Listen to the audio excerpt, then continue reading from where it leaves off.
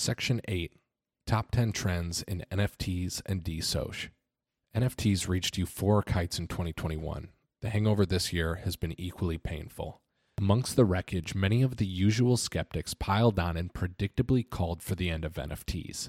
I predicted last year that the NFT market would play out like 2013 to 2015 in Bitcoin, saying, yes, they're like the ICOs of this cycle. Sky-high hype, crazy volatility, lots of early lottery winners, and complete garbage.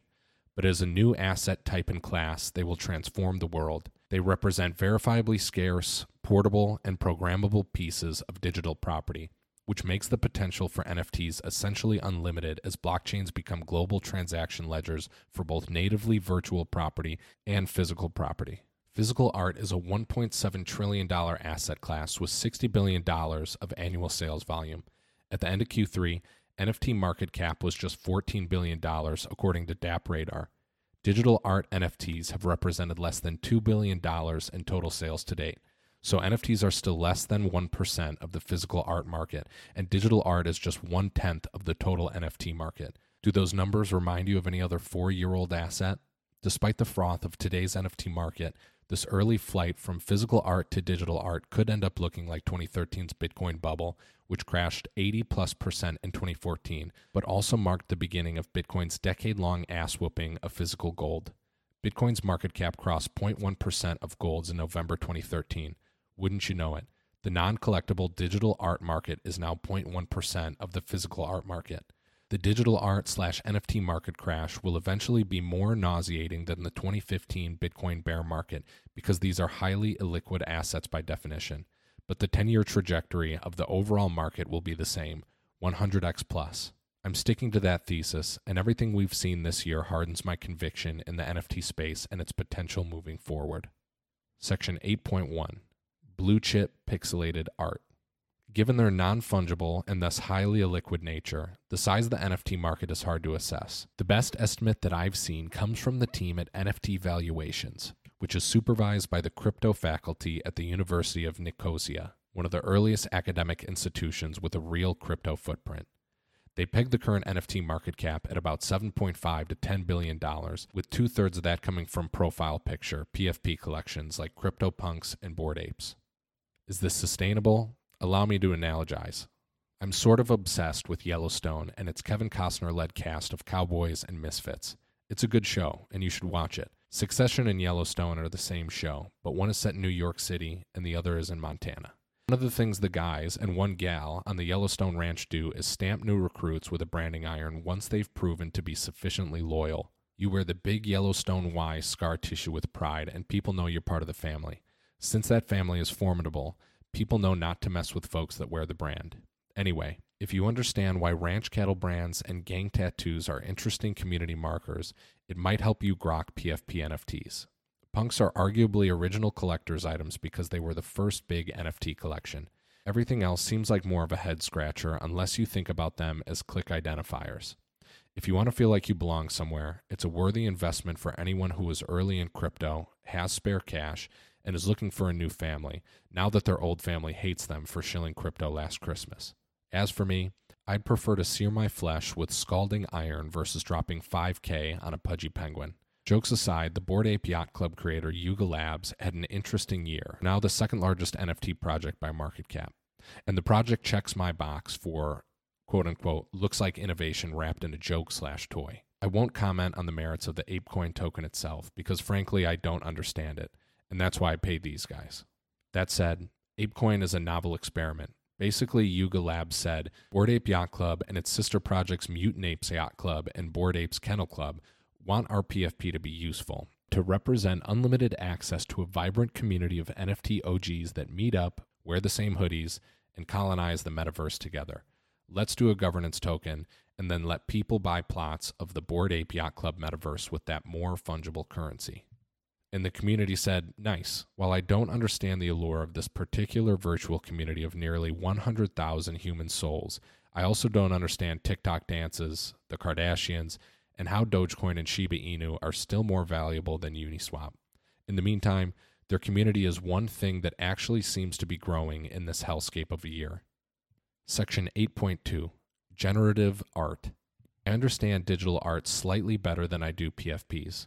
Art Blocks, the premier generative art NFT collection, is the fourth largest NFT project by volume, and its various collections represent 4 of the top 20 collections by floor price. Art Blocks sells things like pictures of squiggles for thousands of US dollars that less enlightened heathens might otherwise use for things like food and shelter. Art is art, and its value is in the eye of the beholder and the market. I also get that most physical and digital art pieces are Veblen goods, so I cringe conceptually as to why these things have exploded. But that's not why I'm writing about literal squiggles. Instead, I try my best to find the innovation that's buried under the surface of the toys.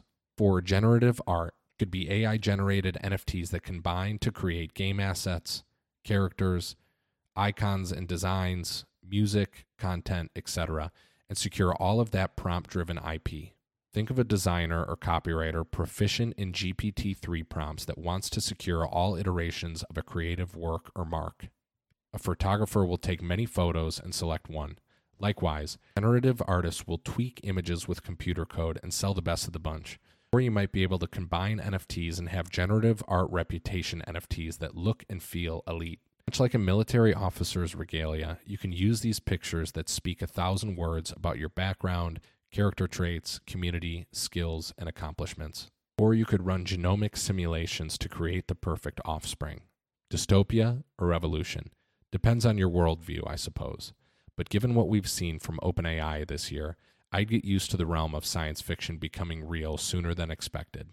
Required reading, Revisiting Art Blocks. Section 8.3. The institutions are here, just not the ones we expected. NFTs proved to be big business for big brands last year. Luxury brands, Gucci, Dolce & Gabbana, professional sports leagues, NBA Top Shots, and food and beverage companies, Starbucks, alike, all hopped aboard the NFT hype train, and the low marginal cost products it gave them last year when the market was hot. Very few of these collections maintained their value over the past year, but we've continued to see strong moves from legacy brands and non-crypto tech companies, Bully for Salesforce who launched an NFT cloud, looking to integrate NFTs into their platforms. Reddit launched a collectible avatar program which has onboarded 3 million unique users. Meta is creating an NFT marketplace that will be integrated into the Facebook and Instagram platforms. I'm betting that we'll continue to see more experimentations with NFTs under Elon's Twitter. More on this in the Decentralized social section below. Fashion may be going digital the fastest. Though digital fashion is not a new phenomenon, in-game virtual goods and skins is now a $50 billion market. Tokenized fashion opens up a world of new opportunities for brands. Whether it's digital only, NFTs that can be worn in games and metaverses and transferable and composable across platforms ideally, or digital/physical hybrids, NFTs that can be redeemed for physical items or rendered on a person in a picture or video. There is plenty of demand. Gucci sold a digital version of one of its physical bags on Roblox, and it sold for $800 more than the real thing. Digital drip will become more commonplace as gamers demand more customization around their digital identities. I'm more excited for brands and artists than I am for speculators. I think the mini era of NFTs as investments is largely over. The era of NFTs as digital consumables is just getting started. Section 8.4. GameFi.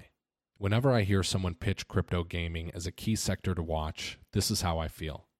Don't worry, I understand the thesis, and our team has done a good job explaining StepN, Axie, and other early top games. Web3 gaming is all about giving players ownership of their in-game digital items and using tokens to create in-game economies and potentially game governance. Players with a stake in the game they're playing, whether through in-game items or quasi-equity tokens, will feel more invested in the game's success and spend more time and money playing. If you hit critical mass amongst players, they'll want to buy and sell items, NFTs, and an in-game economy can emerge that shifts the traditional gaming business model. Instead of games extracting value from players via downloadable content or DLCs and microtransactions, game creators can make money as marketplace operators via transaction fees. Users are incentivized to buy or earn top game items, the play-to-earn P2E model popularized by Axie Infinity. There's 3 problems, though. 1. To build a sustainable P2E gaming franchise, the game needs to be, fun. Was Axie fun? Or was it a flash in the pan, bubble, or success story on par with the 2,000% APY DeFi pools that spiked for a moment, then tanked. My hunch is that more people were treating Axie as an odd job last year and not a pastime. 2. To make a fun game, you generally need a lot of money. Development timelines are long, and final products are expensive. Game development is significantly longer than software due to the art components and additional complexities. The higher the quality of the game, the longer the timeline. When NFT game items and complex token mechanisms are also thrown into the mix, game development might be even longer and harder to change compared to other areas of crypto software. 3. There's no denying that Axie knocked it out of the park with $1.35 billion in lifetime protocol revenue, more than any other dApp, and $450 million more than the second highest grossing protocol, OpenSea.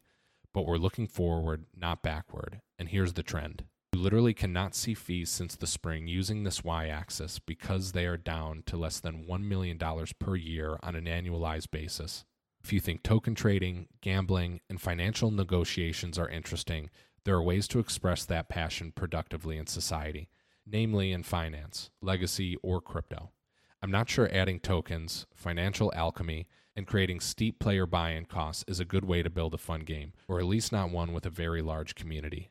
I fully understand and appreciate that the gaming market is enormous at nearly $200 billion per year, and I fully expect some teams to knock it out of the park with a crypto game at some point. It might even be one of the sparks for a cross-the-chasm moment for crypto or augmented reality/virtual reality. But it's the most overhyped sector of crypto right now. Last year I said, the play-to-earn gaming trend is here to stay. The amount of money these platforms have raised is nuts, and they're set up for a full cycle of iteration and development regardless of whether the sector's frenzy subsides next year. Though I did expect a pretty rapid cooling of Axie's growth. Thought some of the big checks going into crypto games last year were based on some substantive development efforts. If they were, I haven't seen them. It's just as likely they were a part of the foie gras-ing of the broader crypto entrepreneurial class. I'm bearish, and will only update my thesis when I see some signs of life or startup valuations that don't pull forward 10 years of credit for the entrepreneurs building in this sector. It sort of reminds me of early social networks. I'll invest as much as possible in the first actually fun franchise at a higher valuation and pay for the de-risked assets then. I don't feel the need to be early or tinker here. I'm happy to write about them next year if I actually play anything fun. Here's a good thread and Galaxy report. Great graphic on the gaming sector, pages 31 to 40 as well. Section 8.5, the Cryptoverse. Using an Oculus for the first time and building that blue virtual mesh cage around myself was one of the coolest tech experiences I've ever had. I also haven't used the Oculus in over a year. Maybe it's lockdown fatigue, and I just prefer to see people in person when I can. When I can't, Zoom is still better than floating metaverse avatars. It still feels like we're years away from hardware that makes the Cryptoverse not suck. The exception might be for gamers, which I'm not one. Teledildonics, no judgment, but again, not my jam. And gambling. If you're in crypto, who needs blackjack? We'll continue to cover the crypto metaverse, but I'm only likely to buy land in the metaverse if a distressed Decentraland plot comes on to the market. Otherwise, one of the only apps I've been intrigued by is Decentral Games, a DAO with crypto metaverse poker rooms with a real business model that does $2 million per year in fees. Though with less disposable income, Cryptoverse players aren't biting as often. That $2 million fee figure is down from a $36 million pace in Q1. Ouch. I remain bullish on our AR/VR future, but I'm not about to bet the farm on it happening anytime soon. The people who have done that have gotten their faces blown off this year. Section 8.6, Decentralized Social. An irony of Meta's collapse this year seems to be that the other wing of Mark Zuckerberg's empire, the one that makes money, is one of the areas most primed for disruption and opportunity thanks to crypto. I'm excited for Decentralized Social, DeSoc, experiments to take root in 2023. DeSoc re-architects Web2 social media and crypto rails. It has the potential to serve as the underlying substrate that allows people and capital to organize and exchange value on the internet.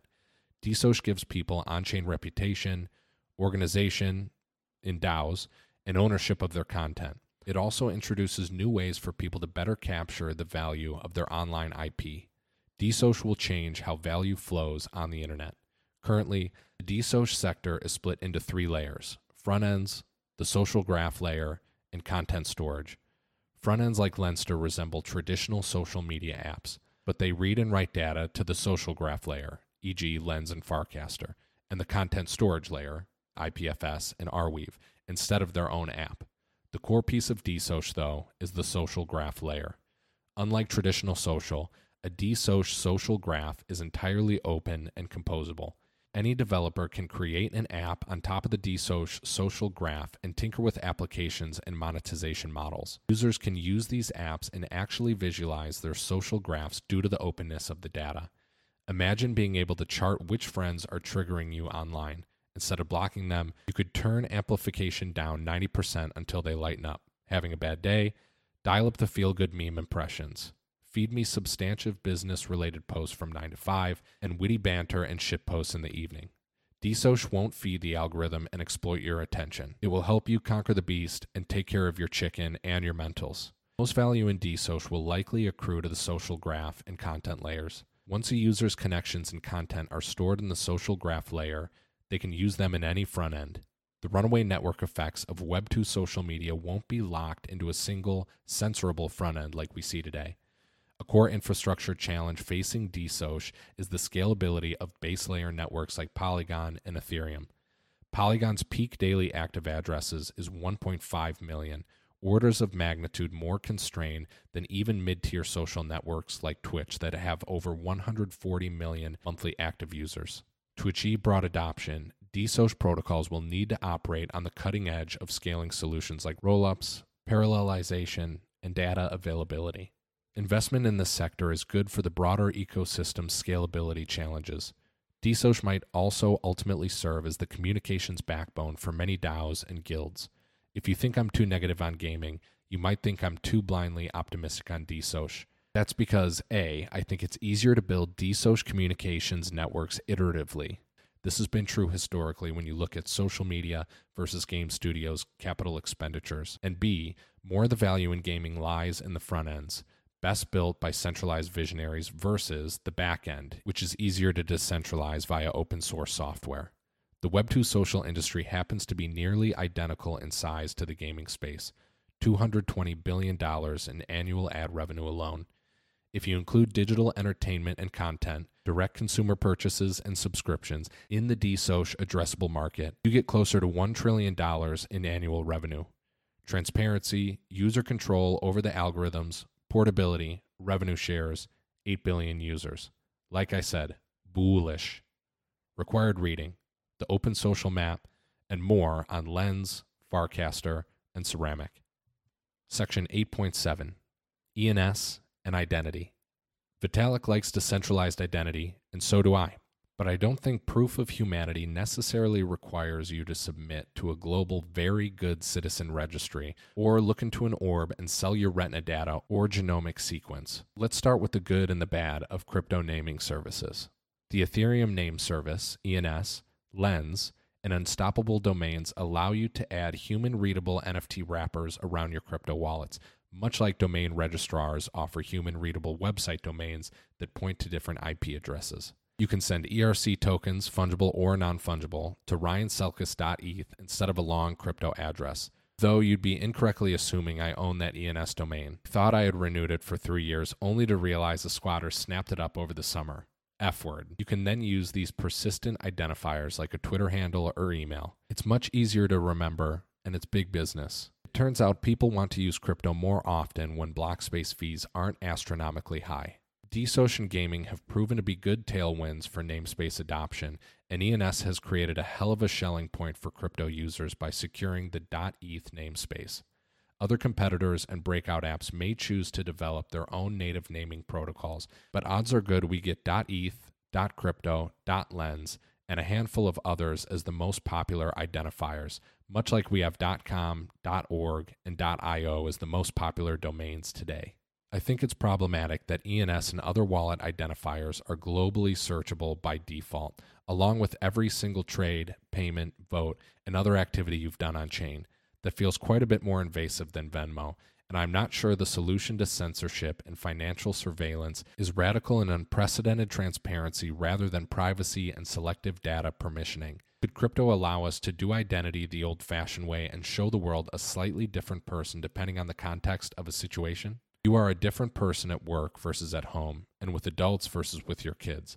There's no reason everyone on the internet needs to know everything about you. There's a number of teams working on this already. Maybe the most interesting one you haven't heard of is Urbit, an enigmatic project that aims to create a sort of open source and privacy-focused version of WeChat, Digital Homestead. Urbit is designed to give users digital autonomy, privately store their own data and digital assets, and communicate via direct, encrypted messages with peers without any third-party interference. GDPR pop-ups are the internet's floating garbage patch. Crypto-powered identity is the future. Required reading, E&S, Evaluating Growth Opportunities. Section 8.8, Creator Royalties versus Monopolist Taxes. Apple charges a 30% tax on NFTs in its App Store in order to enrich the company and its shareholders in exchange for building a world-class mobile operating system. Likewise, OpenSea made the decision to enforce on-chain NFT royalties, reaping $1 billion in exploitative gains for its creators. I've been a casual observer over the furor that's risen up over OpenSea's royalty change last month. But to be honest, it didn't really register for me given the broader market backdrop and my interpretation of much of the anger as coordinated outrage amongst competitors that haven't quite been able to nip at OpenSea's heels the way they wanted to. More on that next section. I will grant you that royalty enforcement sucks at the user level. If you're wrecked on an NFT investment, you want to recoup as much as you possibly can. If you're looking to scoop up new NFTs on the cheap, you want your marketplace aggregators to have a full selection of assets. And you'll be pissed off if royalty enforcement reduces your access to certain collections or breaks your filters. But I happen to think the right default in the long term is to side with the creators. If creators want to opt out of royalties given the current market conditions as a way to help their fans get through the bear market, that makes sense. But I also think it's a sign of how baby shit soft some NFT punters are. You buy a picture of a second-tier cartoon PFP that had embedded royalties baked into all transfers at the mint, a work of digital art that just really spoke to you. And now that the market has turned, what? Fuck the artists? Nothing screams Web3 is the creator economy, quite like Brad from Soho demanding that we disable the valuable, differentiating function we were hyping as a game changer for artists less than 12 months ago, simply because his paper net worth evaporated from bad bets. If this take upsets you, Brad, I'm sorry that you feel that way. Let's keep our eyes on the prize. Elon Musk seemed like he was ready to go nuclear on Apple for the App Store VIG, but relented. Maybe the Coinbase team will hold the line. The tide may be turning for America's favorite monopoly, if only slightly. Apps shouldn't need to give up 30% to Apple, but creators also shouldn't have to abandon agreed-upon income streams because you had a bad year. More on the need to route around the app stores in the next chapter. Bonus. DC Investor had a good rebuttal and mini-thread to my critique on mandatory royalties. Required reading. The decline of NFT creator royalties.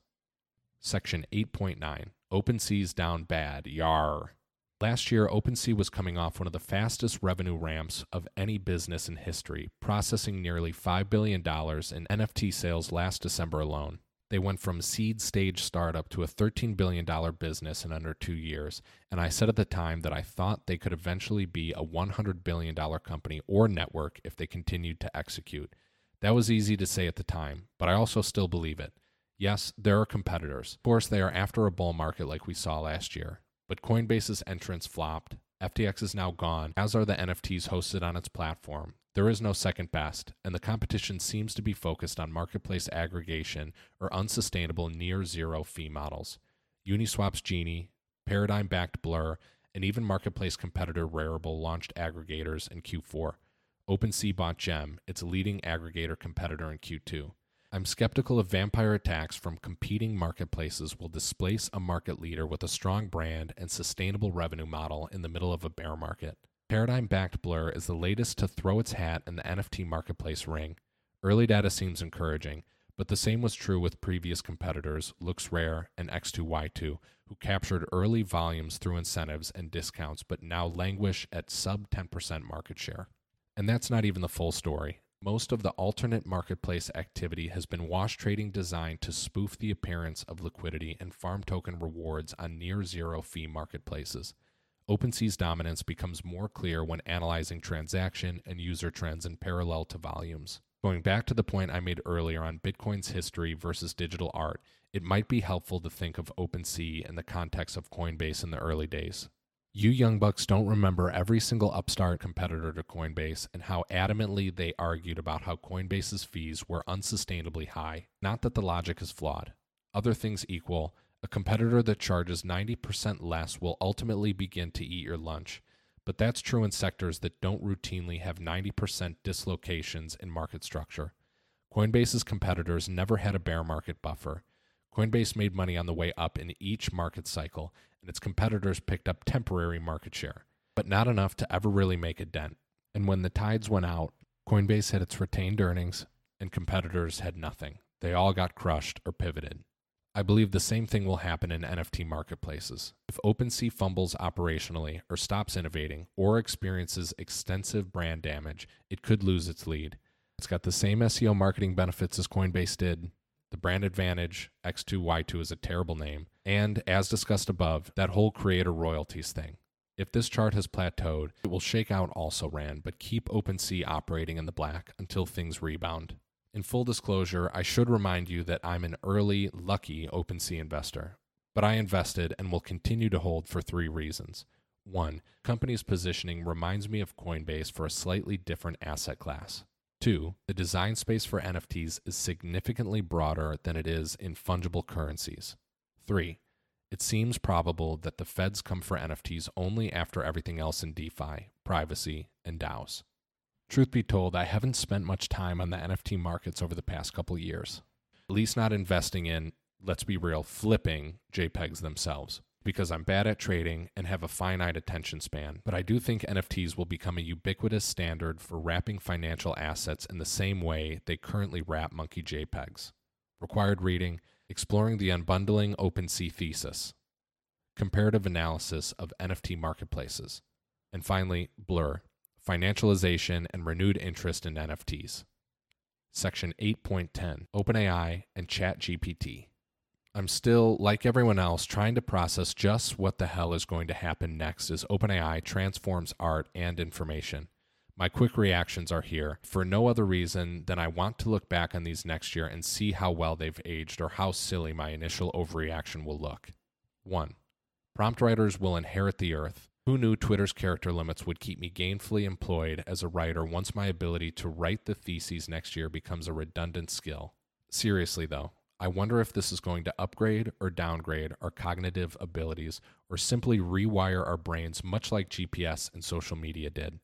We're worse at directions and spatial awareness than we were pre-GPS, but better off. We're better at connectivity post-social media, but less mentally healthy. Which way will ChatGPT trend, and what does the AI think of itself? 2. The lawyers always win.